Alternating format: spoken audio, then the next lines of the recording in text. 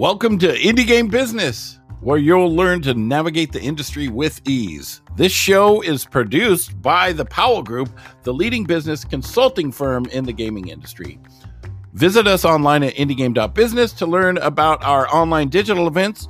We have some amazing sessions with people in the gaming industry, and you can participate for free and purchase inexpensive passes to our industry-leading business-to-business system. Now, here we go, Indie Game Business.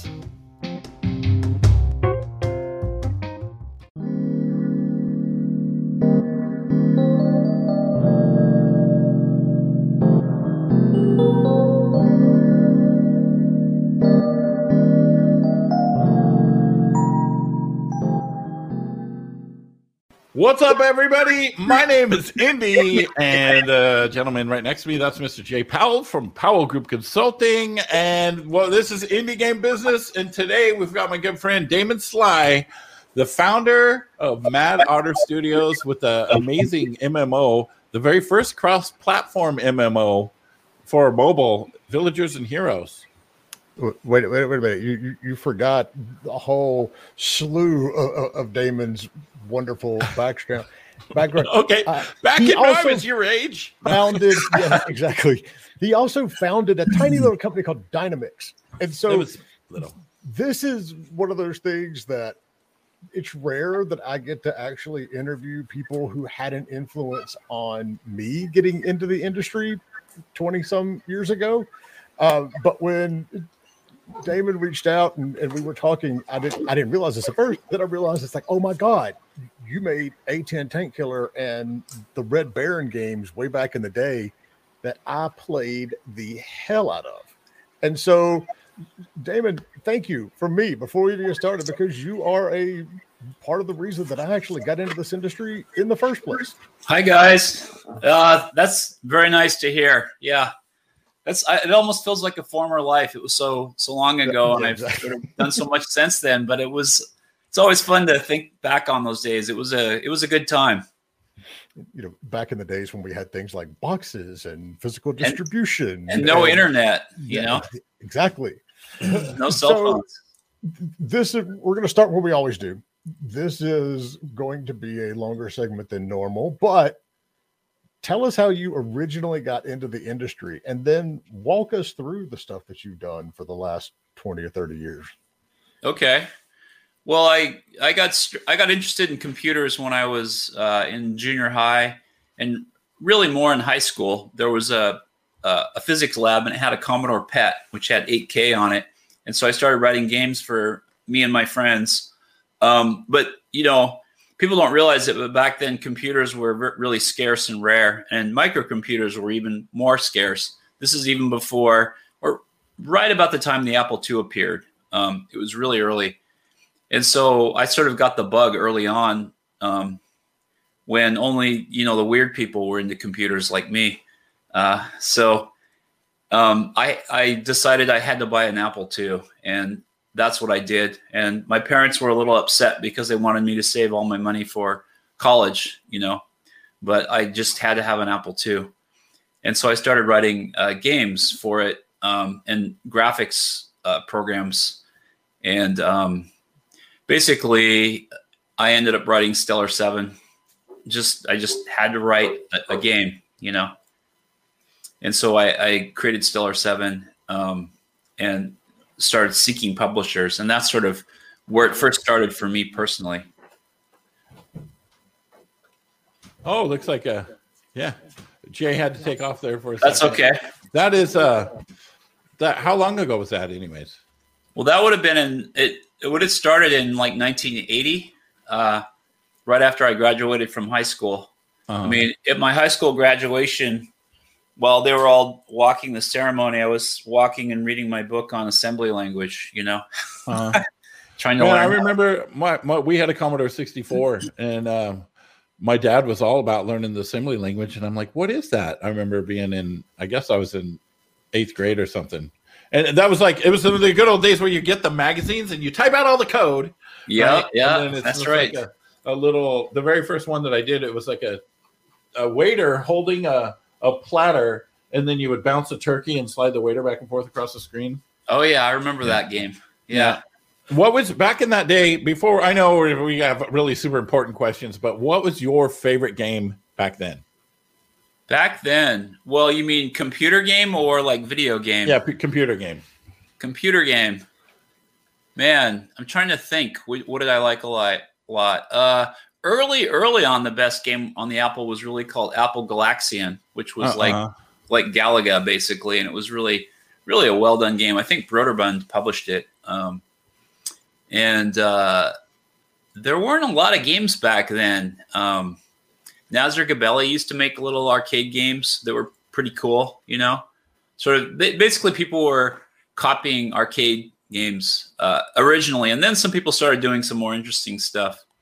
There was a game I always really was interested in. It was called Temple of Shy. It was sort of an adventure game, but it sort of went halfway through and then it just ended. So that was a weird. I think they ran out of development time or memory or something. Yeah. See, my favorite was Telengard on the Commodore 64. Oh, okay. 20 minutes to load on a cassette. Yeah. Right? Cassettes. Yeah, sure. Now you can play it in a browser online. You click it, and it's like you play it for 2 minutes and you die. Then you have to start over. In a Fitbit. You know, that's the interesting thing is, tell us how. So you started looking for a publisher for that first game. How was that process back then? Let's just start there. So it was, you just put discs into a envelope and you mail them off to publishers with a letter and say, hey, I want to publish. What ended up happening was I met a gentleman here in Eugene by the name of Jeff Tennell, and he had a computer store. And he talked me into publishing with him instead. He was a real entrepreneurial person. And so he said, well, let me publish your game. I'll do a better job, you know. And so he and I teamed up, and we ended up forming Dynamics out of the whole deal. And so we got started with Dynamics. But the good news was, because we had sent Stiller 7 out, we got contacts with publishers, including Electronic Arts. So we had a contact with EA based on that initial submission. So you grew up in Eugene too? You're in the same town? Yeah. You went to Eugene High School? Well, South Eugene. There's South Eugene, North Eugene, Churchill, and Sheldon. Uh-huh. Oh, wow. So how did that process go with Dynamics? Then it just kind of blew up, and then like what was the most amount of employees, and like when were you riding high with Dynamics? When was the most exciting time for you? It's kind of weird. I mean, it's kind of like it just slowly gets better and changes, you know. Mm-hmm. So you never really notice. You never feel like, oh, we've arrived. You know, this is great. You're just slowly.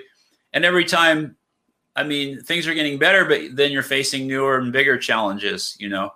Right. I mean, the hard times, of course, is when it's Friday and you're putting checks out for payroll and you know there's no money in the bank. And you're like, well, if we give them the checks at 5 o'clock, they won't be able to get to the bank in time, and we'll be able to we can maybe come up with the money before Monday. So in other words, that's sneaky. That's shady. Well, it's not. If the money's there on Monday, it's okay. Right. Shady is if it's not there on Monday, and then you get your paycheck at 5:05. Yep. Yeah. That's not a luxury that we have anymore. Everybody's getting direct deposits and everything else. We kind of have to make sure that everything is still there. Yeah, but it was tough dealing with those publishers. I mean, they basically were squeezing all the money out of the developers. They were good at that, and keeping all the money for themselves. And I mean, they gave you royalties and advances and stuff like that. So I can't complain, but there wasn't really a viable business back then to be a developer. I mean, there just wasn't. You couldn't sustain yourself as a developer in the long run back then. I don't know what it's like now. I mean, a lot of these developers end up getting acquired at some point if they have big hits, you know? Yeah, but that's the problem. And the hit-driven aspect of the industry hasn't changed that much. It's just that there's so many more developers trying to make that next hit. That's where everything comes in now. And, it's difficult sometimes for me to see some developers ranting and raving about specific contract points. And yes, you know what? It's probably not fair. I understand. I get it completely. But, looking at it from the spectrum of, the deals that you and I have done over the last 20 or some years, there's been an evolution in the terms on these things. It used to be that the publishers would take 70-80% of everything, and that was after they got their money back or quadrupled their investment in you or something completely crazy. And it's gotten it's better now. It's not, there's still a lot of unscrupulous people out there, but all right. And so sorry, I missed something. Well, I had to jump off for a call right there. That's okay. I want to pop this comment right here from Barry on LinkedIn. He says, Damon, just wanted to say we love the ethics of Matt Otter Games, especially the not sending out your paycheck at 5 p.m. on Friday. And we believe in the community, and the community will believe in you. Games should be based on this. That's right. All right, well, that's just a wonderful Thank you, Barry. Baby. So tell us about the ethics behind Matt Otter Games. Tell you about what now? The ethics behind. So what is Barry referring to there? What are the ethics behind Matt Otter? I guess because we're community focused on our players, and I really don't know how else you would do it. If you're running an MMO, a live game, because it's all about the players. I mean, the players bring the game to life. If you have an MMO and you don't have players, then it doesn't matter how great your world is and your game is, because it's dead, And so we've just had this wonderful group of players playing the game. We've been fortunate. I don't really know why the stars aligned that way for us, but we don't have a lot of trolls and nasty people. Maybe it has a little bit to do with the design. We don't have PvP and hyper competitive elements. We have some cooperative elements. There's still some challenges in the game, so it's not just all, happy. There's some challenges, but yeah. So community focus really is what, and they've sustained us. About 3 years ago, the game was hacked by, I don't know where the people were because they used an onion router. But not the game. The entire data center was hacked, and we went down for 2 weeks, February 14th, and happy Valentine's Day. And the game was just hacked and just crushed. And so we were down for 2 weeks, and the community helped us get through that rough time.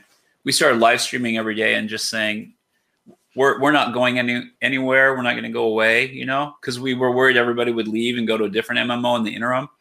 But they watched us and they said, well, don't worry, we're not leaving either. And I almost get choked up thinking about that moment, because they were there like, we're there for you. And I think that's the kind of virtuous relationship you can have with your community.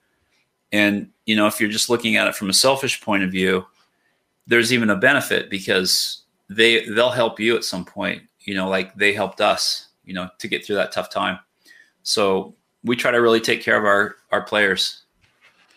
There are some hardcore committed players there. And I'll tell you, so I did a thing where I did a live stream back in the day of Villagers and Heroes with Damon, and then I played it for a little bit, and then I didn't play it for about a year. And then we did another live stream with Damon. And then when I got in the game, there's all these people run up to me, Indy, oh, it's you. It's like they remembered me. Yeah, so they remember you. Been playing it they just play it and play it and play it and play it. It's awesome. I'm sure if you went back in, they'd still remember you, and they'd start following you around in the world and talking to you. I got back in, and because it was it's also on mobile. It was the first cross-platform MMO play on mobile, right? Yeah, that's right. Yeah, we were proud of that. I've wanted it on mobile for years, and everyone I talked to thought it was impossible. But then I found a person who's actually a good friend of mine who said, "Well, I can port it." And he's a real sharp guy. He's written game engines and stuff that are, on a level with Unity and Unreal and stuff. Real talented guy. He says, "I can put it on mobile." Yeah, and it looks great too, and it plays really smooth. Oh, thank you. So David, what are, when you talk about how you treat the community and how you value the community, for the folks out there that are, just getting started. So what are some of the things that you all do for the community that you don't see a lot of these other MMOs doing? Well, I think number one is listening to the community. That's the biggest one, of course, is to listen. And then there's that whole idea of the virtuous circle, where you come up with an idea for a feature and, you go through development and you release it. But then the next part is you release it to the community, and then they give you feedback, and then you change what you're doing on the next cycle, So you're iterating with feedback from the players. That's a big one. Of course, another one is just being nice to the community and not doing cruel things. So I played an MMO a long time ago, and sometimes you felt like the developers were evil gods, that would just arbitrarily crush players, and not really even think about it. They didn't do it to be evil. They just did it because they weren't really considering it. So I think that's important too. And then just being engaged with the community, with the forums, and we do like Fan Friday, where players submit content, extra game content, not within the game or whatever, but just really listening and taking care of the community and the players and talking with them. I guess not having a wall there is really good. Not having a wall. There's even weird things like we have bug reports in the game where they can submit a bug report right within the game. I'm sure other games have features similar, but again, it's really just that communication. Really, I think communication is a big part of it. So like that bug report thing, we'll find out about a bug within seconds, of a player experiencing it, because all the data goes right to us, in an email or to a bug tracking system. But really closing the communication loop so you're not sort of distant from your players. And that is it's something that a lot of companies, don't do. It's like they have, in some cases, almost an antagonistic, stance against their developers, against their players for whatever reason. And so being able to, have that good feedback loop and have that relationship is absolutely key. And like you said, even from a selfish standpoint, it's going to pay off in the end, because they're going to be loyal to you and they're going to help you out as well. When you first got going with the game, how did you go about building that community to start with? We didn't really focus on it, other than, we were just decent people with our players. It wasn't like, it sort of wasn't an explicit goal, other than we wanted a nice place for players to come to, There were some design goals in the game originally. One of them was based on some quote that said something like, you get big by, this was basically a general internet strategy. You get large by allowing the many and the small to gather on your lawn, right? So you want to have a nice place where people can come, And so that was sort of a design goal of the game. But, I really wasn't community focused before this, because I was a game developer and we mostly made single player games, and so wasn't really versed in the internet. So it's something that sort of evolved at Mad Otter with us and our relationship with the community, but just coming to understand over time that it was really important. But it kind of, and again, I did play this MMO, and I remember the feeling like we were being ruled by evil gods at times, and not ever wanting to instill that kind of a feeling in the player base, because who wants that? You want to feel like it's fair. I mean, sometimes you do have to make changes to the design and stuff that's going to affect a lot of people, like a nerf or a play balance change. But you have to do it for the good of the whole, and not just do it because it makes your life easier. I think another reason why a lot of companies have a hard time struggle with this is because it's just sort of a general internet strategy in business that if you have an internet product, you want to scale big and you want to keep your costs low. And one of those is to not supply any customer support, And so, because if you have a lot of customer support per user, then your costs go way up. And so they basically, if you see a lot of these internet businesses, you'll see that you can't ever reach anyone, You can send, maybe they'll let you, you can't call a phone number, and you can't even get a response to an email. And it's basically a business strategy where they basically put walls up in your way because it ruins their business model if you have to spend time talking with people. So I think there's some of the community thing is it's just, sometimes it's hard work, where you just have to put in the hard work to remain engaged even when you're tired and you just watch TV or something. You just don't want to do it that day. That's the you're like, okay, but we have to do this, And so, but like I said, in the long run, it's rewarding and it's worth it because it's just really neat to have a group of. I mean, there's nothing better as a game developer to be able to build your product and then have people enjoy it. I mean, that's just special.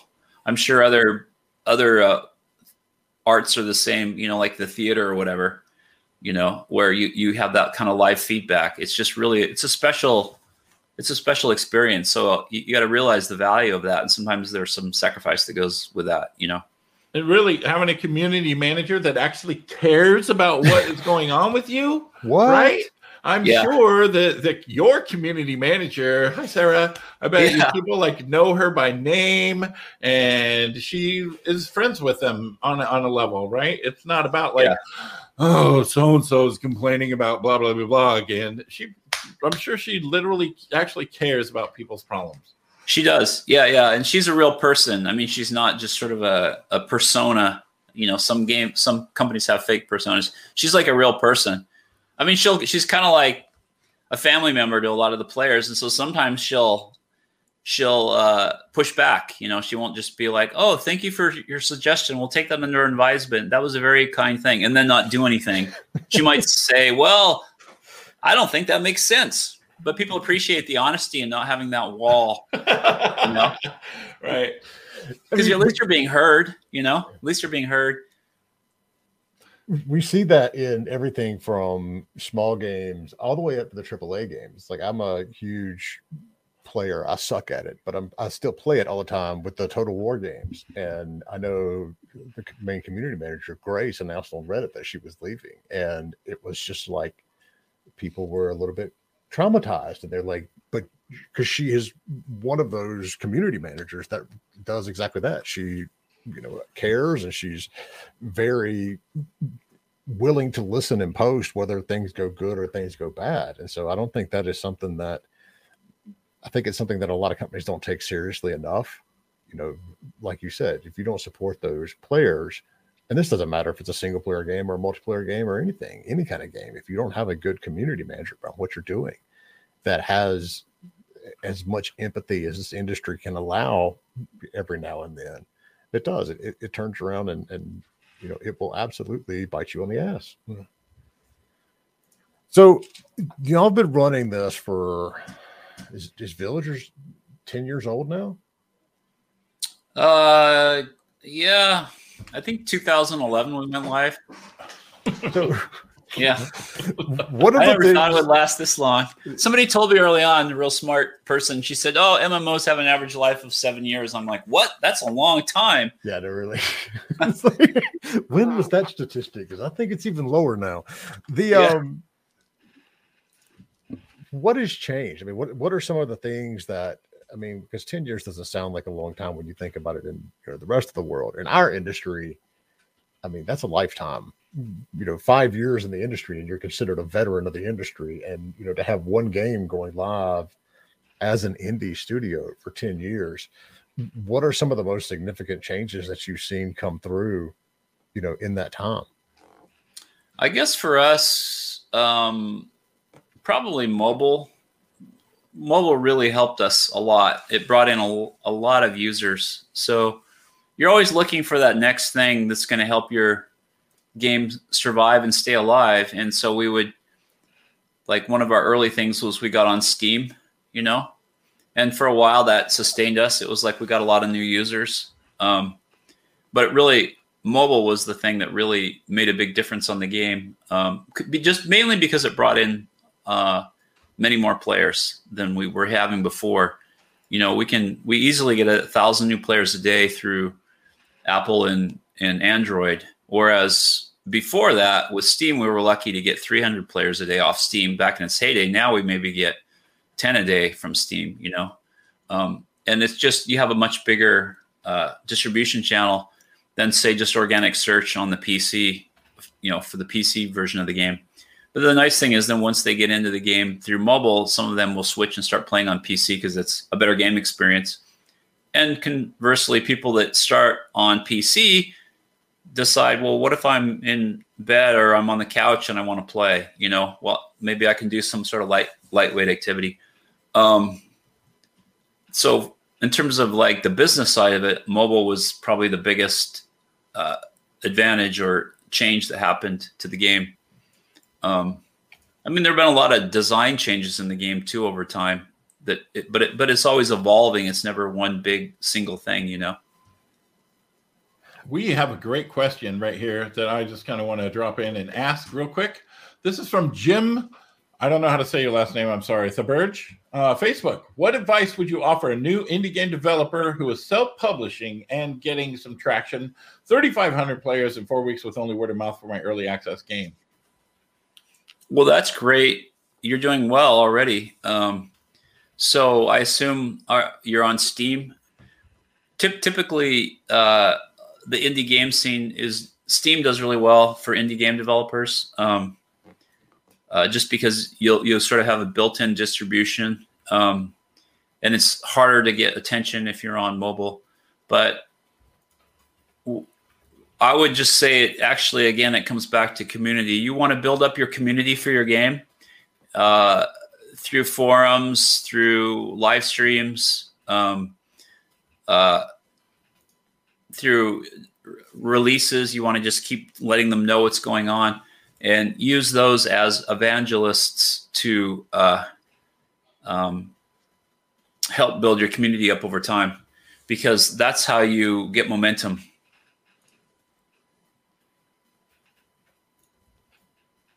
Okay. Sorry. No, he says Oculus App Lab, actually. Oculus okay. App Lab. Oh, great. Nice. Well, that's awesome.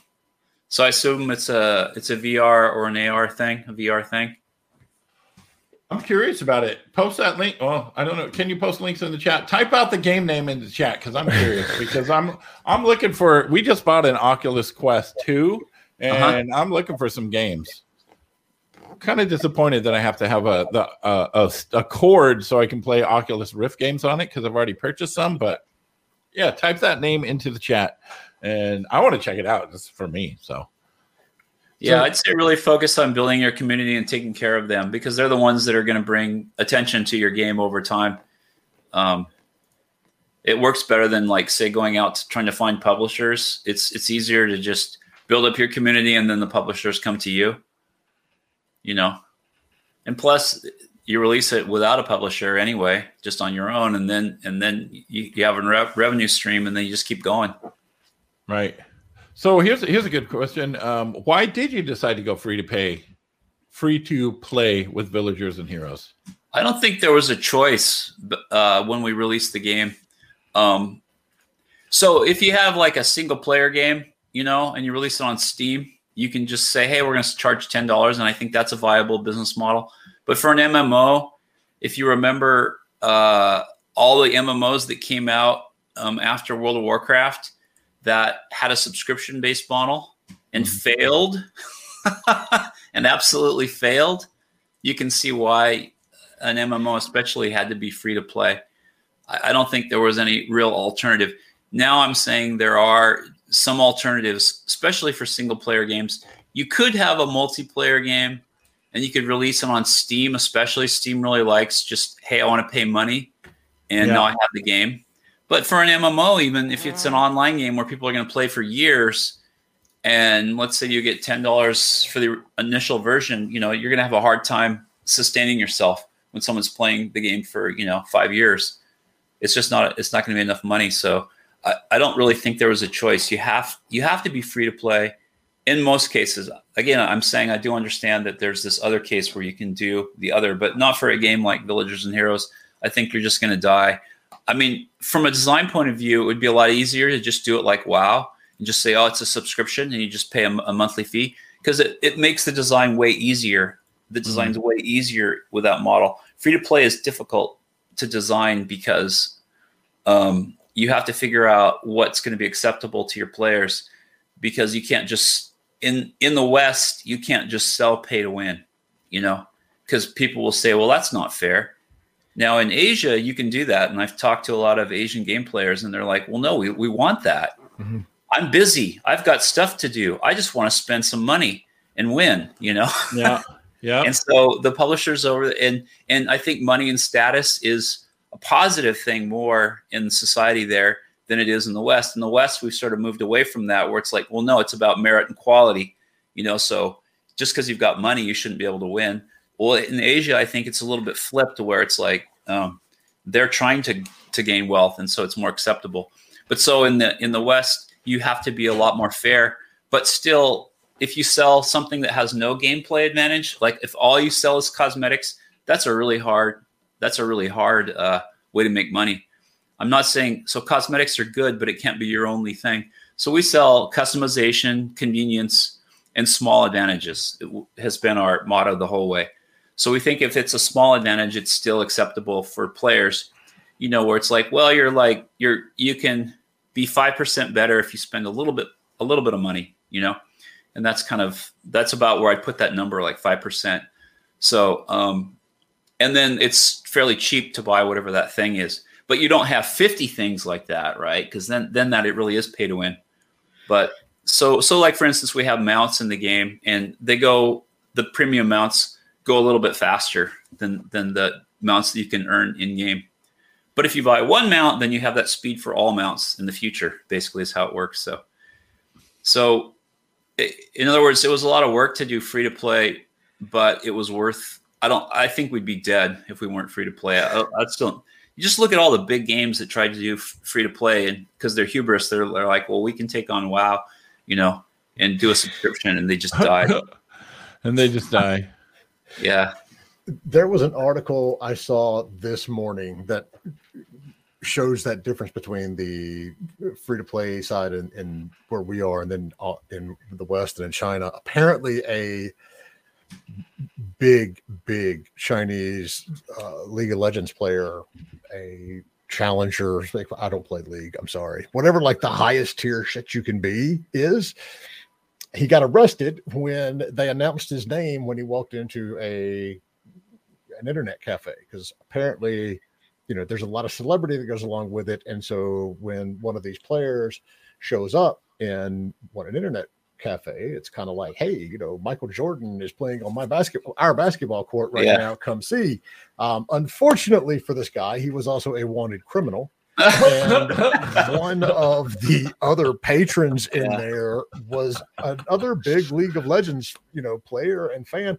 He was also an off-duty police officer. Oh. And so when he heard the name, he was like, what? Oh my gosh. And he got up and took a picture of the guy, sent it into the police station to just confirm.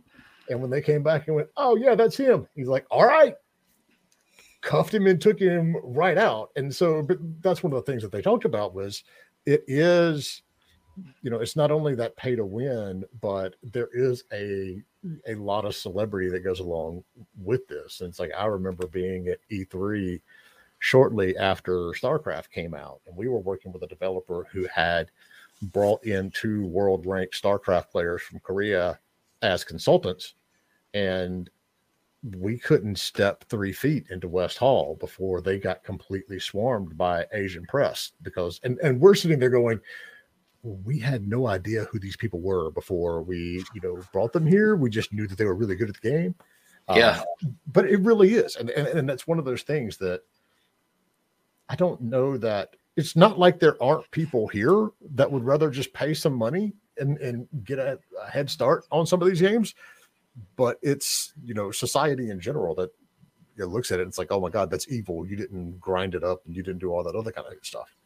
Yeah, well, it takes some of the skill out of it. Obviously, it takes some of the skill out of it. I mean, you just look at, like, say, the Olympics, and there's controversies when, like, the swimsuits give you too much of an advantage, and only the first world countries have access to them. And you're like, well, that's not really in the spirit of competition, and fair play. If other people don't have access, and I think the problem with free to play is some of those games make it so you have to actually spend thousands of dollars to be competitive. Yeah. And that's where it truly divides. It's not about skill anymore. It's about, there's some skill, but then there's also, you got to spend a ton of money.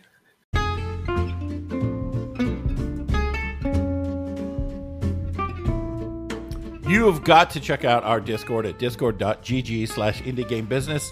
It's an amazing community of over 3,500 other industry experts. We've got developers, publishers, marketing and PR firms, investors, so many. It's a safe and supportive place to network and to talk to experts. You can learn more about the business of games, or you can share what you know with others. We have exclusive workshops on perfecting your pitch deck, finding a publisher, and more. Remember, it's discord.gg/indiegamebusiness.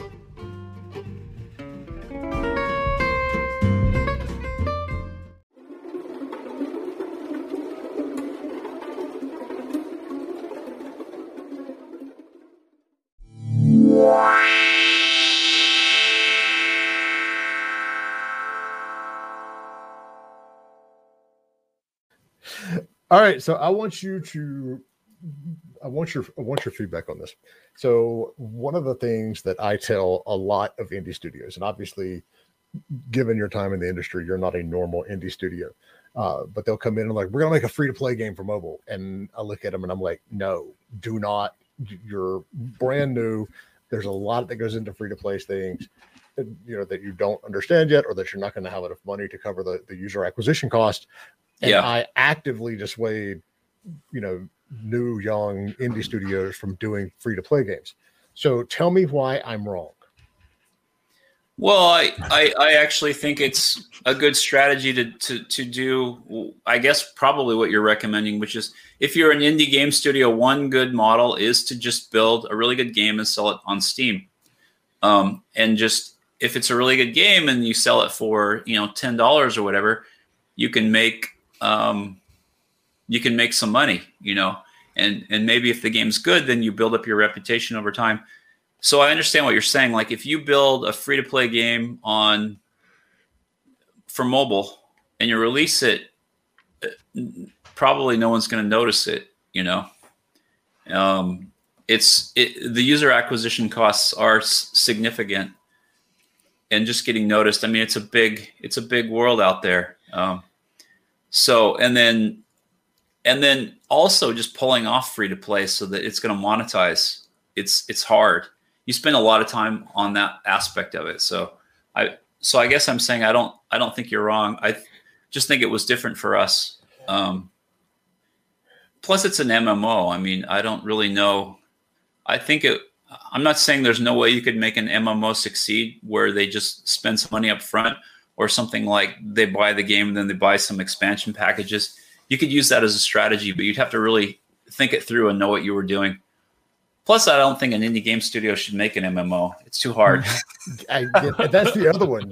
I'll talk to students just coming out of college, and they're like, "I'm working on my MMO," and I'm like, "No, dude, it's really, really, really hard." And we have some really talented and experienced people at Mount Otter, so and it was still way harder than we expected, obviously. Oh, go ahead. Well, we just had the background to be able to do it, but it was still an incredibly hard struggle. I mean, it wasn't until I don't know exactly when, but when we were finally making a living and earning money, it took a long time. We were losing money for a long time. It was tough. So, all right, let's stop it. And I'll say real quick, if you're on the Discord server, or you're watching us on YouTube or Facebook or Twitch, LinkedIn, wherever you are, if you've got a question for Damon, pop it in chat. If you're on the Discord server, just go to the podcast questions right above the room that you're in and pop it in there. You don't get a lot of opportunities on our podcast to talk to someone who's been doing this as long as Damon and who's been exceptionally successful at it along the way. Yeah, we do got a question too in the Discord here. I can pop up.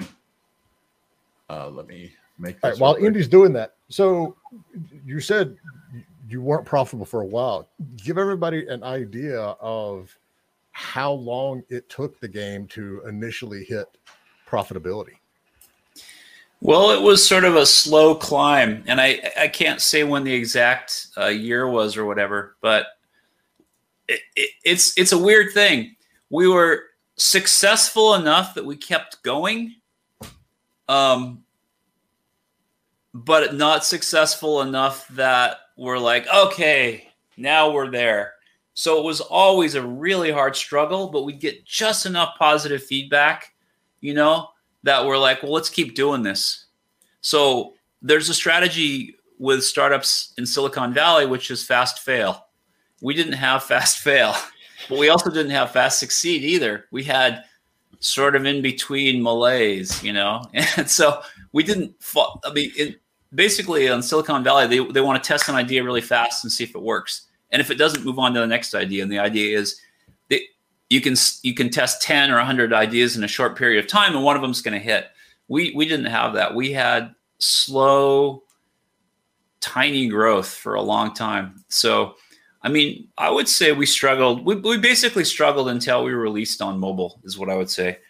So, oh wow! Like I was telling you that we came out on Steam, and that helped us for a while. And we're like, oh, this is great. But then the numbers trail off. Like at first, when you launch on Steam, you get a ton of new users. Like when we first launched on Steam, it was insane. It crashed our servers, on day one, because we had thousands of people every hour coming into the game. If Steam turns on their funnel for your game, it's insane. They will just blast you. And so we're like, oh, this is great. We've arrived on Steam. But then the numbers just plummet over time. And you're not getting all these new users anymore. So it really was mobile and first we released on Android, and that was nice. We're like, oh, this is feeling okay, and then when we came out on Apple, on iOS, then that's when we really felt like, this is a business, this is a business. We can keep doing this and really sleep at night and not have to feed ourselves. Feed ourselves and not have to worry about where payroll is going to come from next month. That's awesome. It's one of the tough parts about this industry, and they talk in bigger companies about how they'll give you the golden handcuffs. It's like when you want to leave the company, but they're paying you so much money that it's hard to do that. I don't know what you would call those handcuffs in our industry. I would have taken golden handcuffs because we didn't have any. There was no gold. It's not that we keep doing this because we're making so much money. Because that wasn't the case. That is not the reason. Maybe it was the players that kept us going too. It is. That's the other thing. Because they believe in you and what you're doing, so you keep going. You're like, well, we know we've got a product because people are playing full time. That's what they do. They live online and they play the game. So we know there's proof of the concept. So if we just keep going, eventually we're going to get there. Right. A little engine that could. All right, so let me digress just a little bit. Alex, being friends from Discord, posts, I'm starting up a new 2 to 3 person development studio. What is the biggest pitfall small teams can avoid when starting up? So obviously you want to have good chemistry with your friends and know that you're going to have conflicts at some point on the business and possibly personal conflicts. So you want to really keep those relationships positive, keep your ego in check, and always put what's best for the product as your top priority, as opposed to ego of who wins the arguments. That's huge. Like if you just focus on making the game the greatest thing possible and you're all committed to that, then your egos will kind of go away and it's going to help align all your values. There will still be conflicts where you guys disagree on what that is. But basically, if you just put the game first, that will really help. The second thing is as you're designing the game, don't overscope it. Really focus on what is the core minimum set of features that's going to bring our game to life. Because the thing is, if you implement a feature and it's a bad feature, you can never not implement it. You can remove it, but you've still wasted all the time, so you'll never get the time back. The time is gone forever. It's just gone. You've lost that time, which you could have been using to do something else. So really keep your minimum set of features into your product to get it live and get it launched and get it before people. And then when you iterate, you're iterating with information and knowledge on what the next feature would be. Because if you left that feature out, you can still add it later, right? But you can never not have done the feature and wasted the time. That's huge. I mean, that's basically just game development 101, and it takes years to really, really understand that. Don't overscope. Really focus on the features that matter, that are core and essential. And then later on as you go, you'll start to see what is your product about, because no matter how brilliant you are as a game designer, you're going to be surprised at what your game is really all about. You may have a pretty good idea, but you're going to find things that you were wrong about, that aren't that interesting and that fun for whatever reason. And you're going to find other things that you didn't expect that are going to be what the game is about.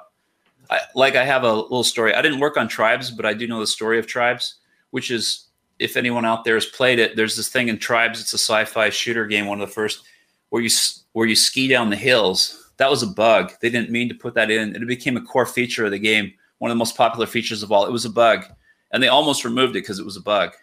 Yeah. But then they found that the players loved it. You could ski down the hills by holding the space bar down.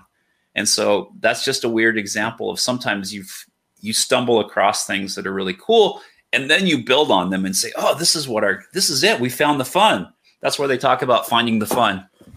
I guess maybe we could add that as the third thing, which is find the fun, which kind of goes along with the other two things. But you really want to find the fun and then go there, because that's the magic, and that's the special sauce that it's really hard to put into a design document up front. Because you can have a really good idea, but if it's not implemented right, like say it takes too long for the user to get the feedback, you might actually miss the fun, so. And that's where, again, getting the minimum set up quicker, and then you can play test and iterate to find the fun. You have more time left to play test. So I guess that goes back to the second thing of overscoping, which is if you spend all your time implementing features, you don't have any time to play test and make the game fun. So make sure you have a lot of time built in your schedule to play test the game after it's viable, because you really want to spend a lot of time making the game fun as opposed to just adding more and more and more features. And no feature creep. Yeah. No feature creep. Well, we're all guilty of it. I've done it a million times, but yeah. Right. I have a friend who's a developer, and he's like, this game is going to be released. He did crowdfunding. He's like, it's going to be released in October of next year. And that was like 4 years ago. Yeah. And he's still working on it and feature. And I will admit, the game looks amazing now. The game does look amazing.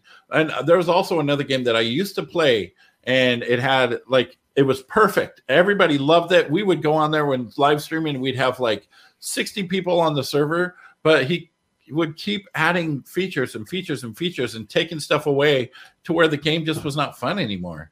Yeah. And it's like he ruined the game. Instead of like just kind of leaving and building on what it was, he's like, oh, I want to make it different. I'm like, but you took the fun out of it. So we've got a really, really long question. I can't post it up on the screen because it's too long. Okay. This is from Alp in Discord. We are currently doing hyper casual games because we thought we didn't have experience. Now we can make games. That's okay and good. Now we're going to go forward to self-publishing. We worked with publishers, but I think we need to learn this as well for mobile games. But here comes a question.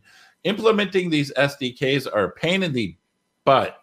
Sometimes I think there must be a person who only deals with SDK or these kinds of things. Is that a common thing? Hey, we're not on the front page or doing something for IGDF right now, so IGDAF, so we can say ass. Again. Okay, we are back to our usual vocabulary on this show. Okay, well, I'm working hard on my vulgarity, so you can say that word. Okay. Anyway, all right, David. All right. Before I start dropping F-bombs, yes. Okay. Yeah, SDKs, they're a pain in in the ass for the programmers, and it's just one of those cruddy things that programmers are going to have to deal with on your team. Some of the SDKs are absolutely required, and you don't have any choice. You have to implement them, and other ones are optional. And then you just have to decide if it's worth it. We have, I don't know how many SDKs embedded in our games, quite a few, and they're always a pain because the documentation is poor. They have bugs. They don't work exactly like they say they will. No. But you don't have a choice, because some of them are required, and they say you have to put this in there. And then you can say, well, maybe on some of the optional ones, you can say, I'm not going to put it in, but then you're going to have some loss of functionality and ability to, manage your game, because some of those SDKs obviously are valuable, but there's just no way around it. And it's just pain that the programmers are going to have to go through. So I don't really have any advice on how to do that. It's just. So basically his advice was suck it up, Buttercup. Yeah, that's right. That's right. One of my friends, he's a great programmer, but he says sometimes it's just hard and you just got to slog through it. It sucks. You get what you get and you don't throw a fit. Yeah. Sometimes that's what it is. It is what it is. Sometimes, it's not always fun.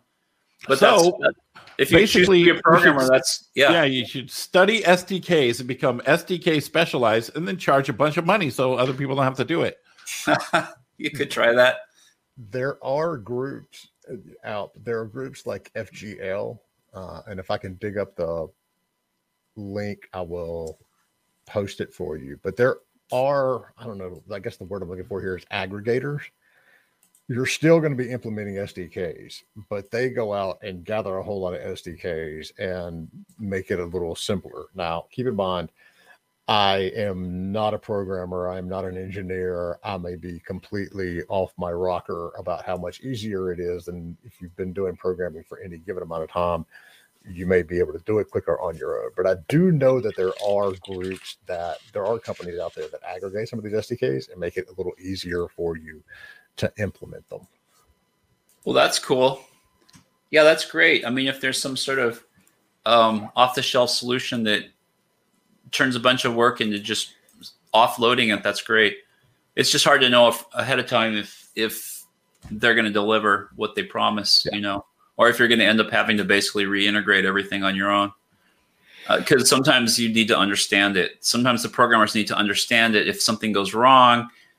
Like if something goes wrong and it's an external group, then they're usually not going to be there to respond to you quickly. They're like, oh, well, we'll look at that in a few weeks, Whereas if it's your programmer, you're like, okay, sorry, your Friday night's going to be spent fixing this, He's like, okay, let's go, spend all weekend on it. At least you can handle it yourself. So, but I'm not saying don't try that approach, but that's just sort of the downside of working with an external group like that. So, I know this is one of the things that, engine makers like Unreal are trying to do, not Unreal and Unity with their plugins and Unreal with their blueprints, I believe is what they're called. What engine did you all use to create your game, David? So it was originally an engine that came out of Dynamics, and then a group, including Jeff Tunnell, my former partner, had started a new engine company called Garage Games. And so they took that code base and they built the Torque game engine out of it. And that was the basis for their business. And it was sort of the original indie game engine, which Unity has now surpassed. But basically Torque was there first. Garage Games was there first with Torque. And it really was the original business model. It really was the first, I think, of being an engine company for indie game developers. In other words, really cheap. So we're using Torque.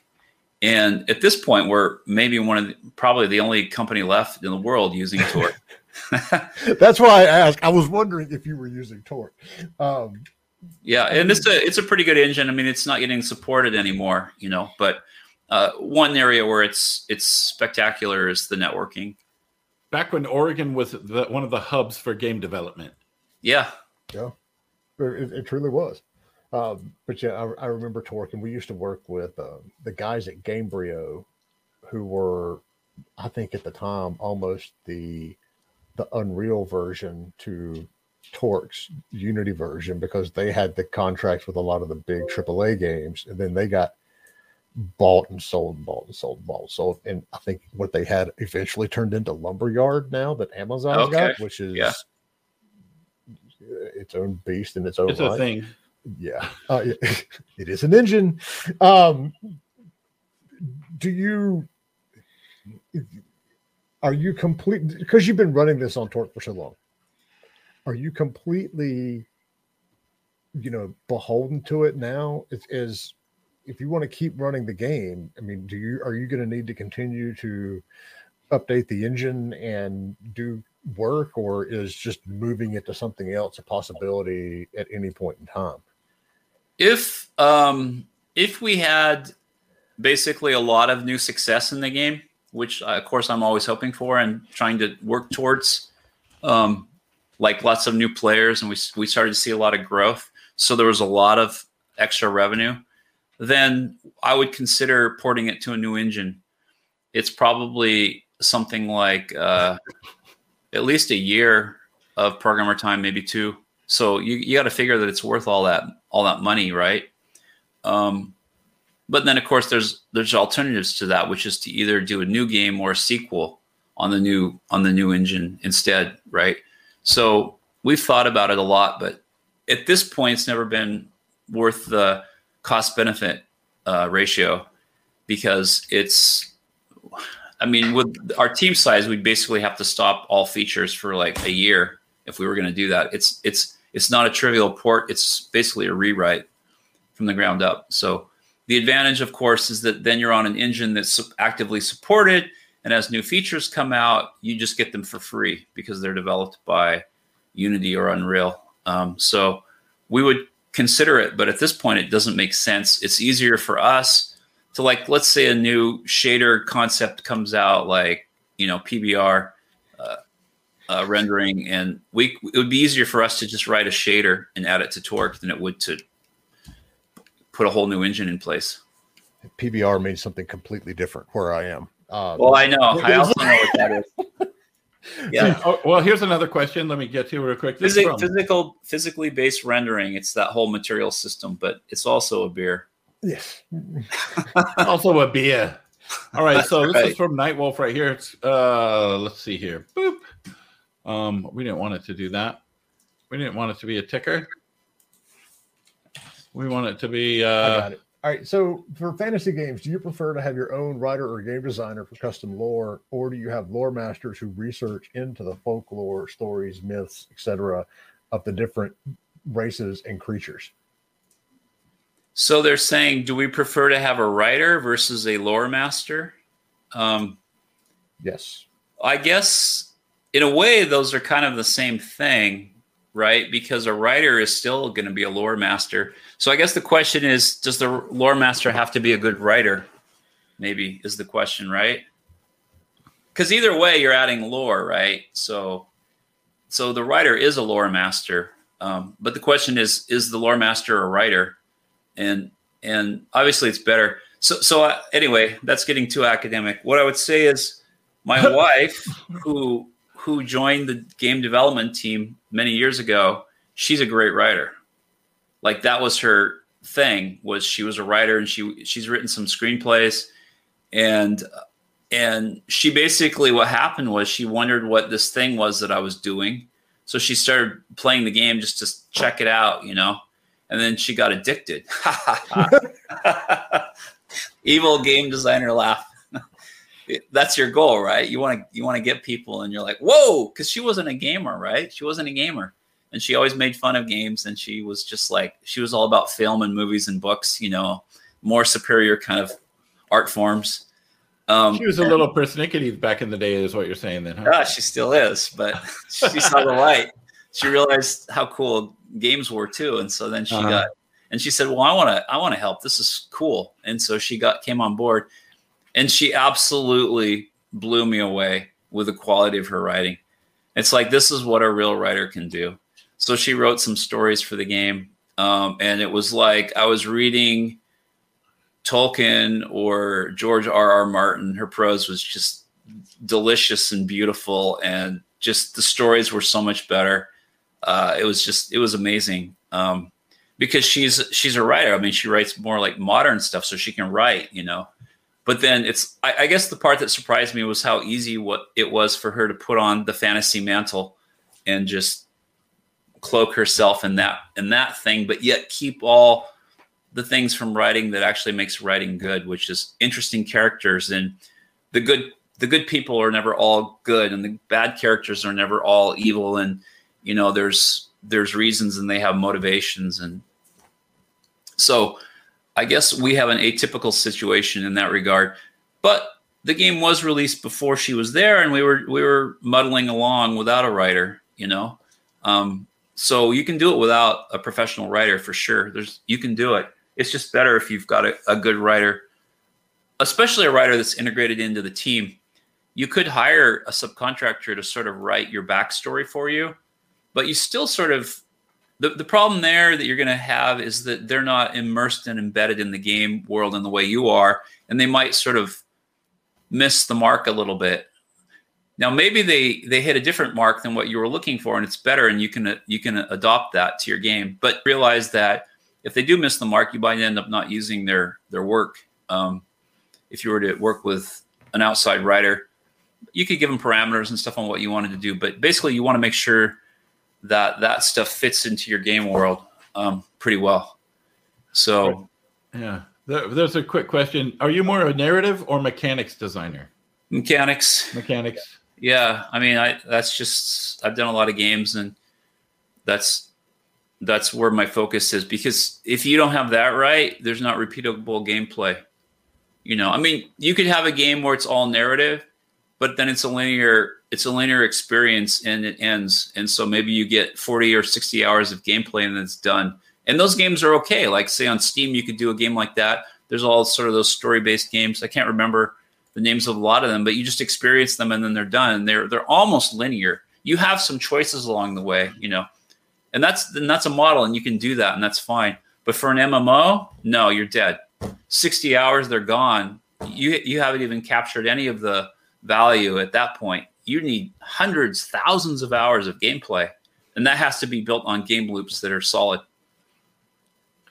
So we're over our hour right now. We don't have a whole lot of time left. If you've got any final questions for Damon, then pop them in chat, pop them in the Discord, and we'll get them answered.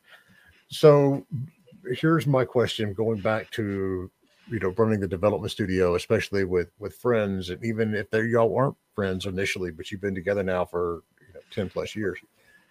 When you've got that close of a team and a community, how do you go about solving conflict without just royally pissing everybody off? And what do you all do internally to come to decisions on different things? I can't say there's a simple formula for that. A lot of it just has to do with the personalities of the people involved. You're going to have different dynamics. Sometimes you're just going to have a team where somebody just tends to have a more dominant personality, but you need to still try to have everyone committed to the idea of collaboration and constructive criticism. You certainly don't want it where you have, say, a tyrant or whatever that always gets his or her way just by being angry and emotional or overbearing or whatever. So you really want people that are committed to being to both giving and taking constructive criticism. And usually you want to criticize the ideas, not the person, obviously. And, I've learned a lot about this. We had an artist at Mad Otter for a long time, and he went to art school, and it was an art school that was very practical art school. And they were trained to do critiques of each other all the time.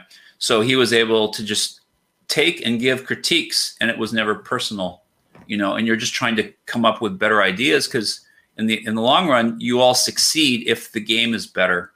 And so that's not about who wins the argument. It's about trying to come up with a process so that you end up with the best possible game, and being committed to that, because who cares if you always get your way if you all fail?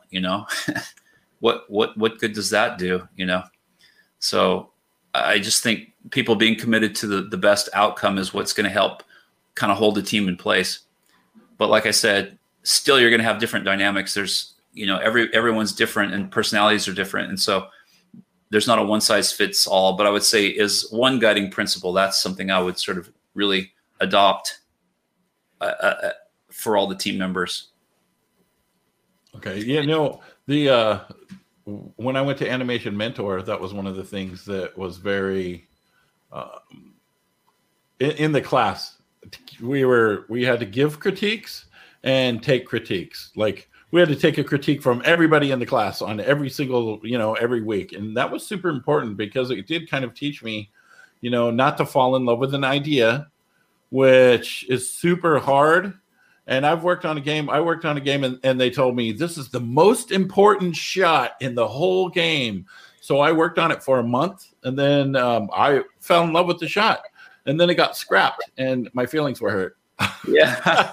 I wasn't happy with it, but I think if I hadn't been for that, 2 years of getting critiqued all the time, I probably would have lost it back then, Yeah, all right, go ahead. You can never exactly avoid that kind of thing because, you do sort of want to fall in love with your game anyway. Right. So you're always going to end up with some personal attachment. So it's kind of hard. You just have to try to, put that aside when it's necessary. Yeah, you can't fall in love with what you're working on because it may get scrapped. All right, here's a question right here from Corinne. What kinds of mechanics do you prefer for supporting loops? Do you brainstorm mechanics with your programmers? Yeah, sort of more informally. It's just more like you're just talking about the game. And I've done that more in the past when the game was more of in the design phase. But so the question was, what was the original question? There's the first part. What kinds of mechanics do you prefer? So I've spent a lot of time thinking about game loops and what they are, because it's after a while you realize it's what everything's based on. And what's funny is that word game mechanic didn't even exist early on in the industry. It came about, and I've always wondered who came up with the term. I really want to know who came up with this phrase game mechanic. Who was the first person that? Anyway, that's a separate thing. But one thing is to think about what is a game mechanic, and I think you kind of go to cognitive psychology and stuff. You start with you've got a stimulus on the screen, which can be some sort of challenges posed to the player through graphics and sound. Then you've got player action, and then you've got reward. So reward doesn't necessarily need to be gold. It could just be there's a positive outcome. Like you damage the monster for a bunch of damage, or you get over the chasm or whatever. So stimulus, action, reward. So I think a lot about that loop right there is the core. And a lot of times if something's not fun, it's because one of those three things is missing. It can be that the stimulus isn't there. Quite often the flaw is the reward or the response to your action isn't fast enough. If it's too slow, the brain doesn't process it and you don't have that fun. A lot of times that's the error that they make. Just even on something as simple as you press a button and it lights up, right? Oh, the juice. What's that? Game juice. Yeah, game juice. If there's a button there, that's the stimulus. The action is the user presses it and then it lights up. That alone is sort of a fun process. That's what Facebook's built on, making those notifications go away. But then there's a fourth one, which they never talk about, which I think is really important. You have to think about the stimulus. Then there's one, which is player thought. And so if you have a really simple mechanic, like a button lights up and you click it, this goes back to the whole thing of like a chicken. Like there's that experiment with a chicken. There's a chicken in a box and a light lights up and they peck the button and food comes out and then they eat it, right? That's a really simple game loop, right? But that's sort of a mindless game loop. We're humans. We have brains. We're a little smarter than chickens. Well, a little smarter, because that loop alone actually will work with humans as well, like slot machines and stuff. It's very simple. But a more interesting game is where there's thought involved. So you take a game like chess. right? The stimulus is the other person makes the move. You look at the board, and now there's this whole thing that takes place inside your brain where you're thinking. And so that's where the games get a little more, that's where I think games are more interesting, where there's this invisible step, which is the player's thinking, and then they pick which action they're going to take. So I think a lot of times about game mechanics and that loop with those 4 steps, it's really important. And you want those things tight and working well. And if you do, you're going to have fun. Just with those 4 steps, you're going to have fun. I like it. So you ready to wrap this up, Jay? Yeah, I've got to go. School is back in, so I have to go pick up my son shortly. School is in. All right. Well, thank you, Damon, so much for hanging out with us. We really, really appreciate it. What I would like to tell you guys, if you're not in the Discord, discord.gg/indiegamebusiness. Honestly, if you just go on to your browser and type in Indie Game Business, you're going to see podcasts. You're going to see our YouTube. You're going to see Facebook. You're going to see conventions, which next week there's actually going to be. No, it's not one of ours. Huh? It's not one of ours. I mean, it is one next week. From Meet to Match has one, and our newsletter had a nice little discount in it last week for them. That's what I'm talking about right there. And then next Friday, there will not be a show, if I'm correct. Right, Jay? Yes. Okay. I'm doing good to figure out what we're doing this Friday. Yeah, and then about next Friday. Yeah, we will definitely be back. We will definitely be back the week after next. Maybe, if you're lucky. But anyways, check out our podcast, anchor.fm. Check Indie Game Business. Anything else you'd like to add, good sir? Anything that you would like to say really quick, Damon? Oh, Villagers and Heroes. Check that out as well. Yeah, check out Villagers and Heroes. Villagers and Heroes. You can get it on mobile. I've got it on my mobile. You can get it on Steam. You can download it. You can download the launcher from the website. Just the Steam and the launcher accounts are not transferable. Is that right? That's actually going to be fixed very soon. Okay, like in like a month. Yeah. So you'll be able to play Steam on mobile too. And Damon is on our server as well. Hopefully he will stick around for a little bit. And if y'all got any other questions as well, pop them up. We'll get them answered.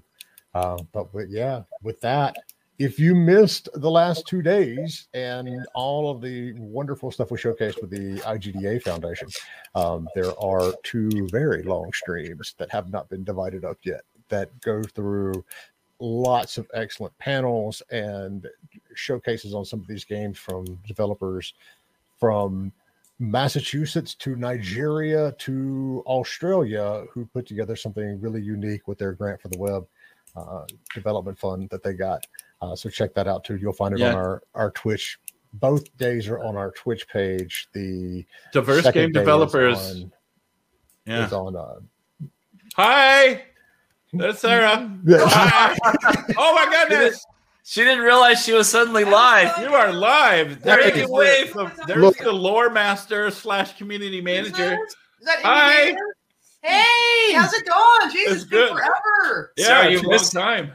She's doing better than Dan's wife, who walked through one day with a towel on. Oh, yeah, that was great. We're like, yes, we're going to get him. You need to tell her all the nice things I said about her when she wasn't in the room. Yeah. She said a bunch of nice stuff. He said a bunch of nice stuff. Yeah, my wife totally walked right behind us just wearing a towel. And we're like, yes, we're going to get banned from Twitch and get a bunch of views. Just a towel on her head or what? That would have been awesome, but no. That was awesome. Yeah, no, I really just thought he was on a voice call. Oh, no. We are live. We're live on Twitch. We're live on Discord. We're live on YouTube. We're live on LinkedIn. And no, Facebook. They are live. Wait, really? Yeah. You're not kidding. For reals. I'm going to the store now. Bye, guys. Bye. All righty, everybody. Y'all Thank you so much, Damon. Thank you for coming on, and thank you for being that part of someone who inspired me to do this for years and years and years. I do appreciate it, and that's a very fond memory I still have these days. Thank you. I'm glad. That's awesome. All right, everybody. We'll be back in 2 weeks. Peace. Bye.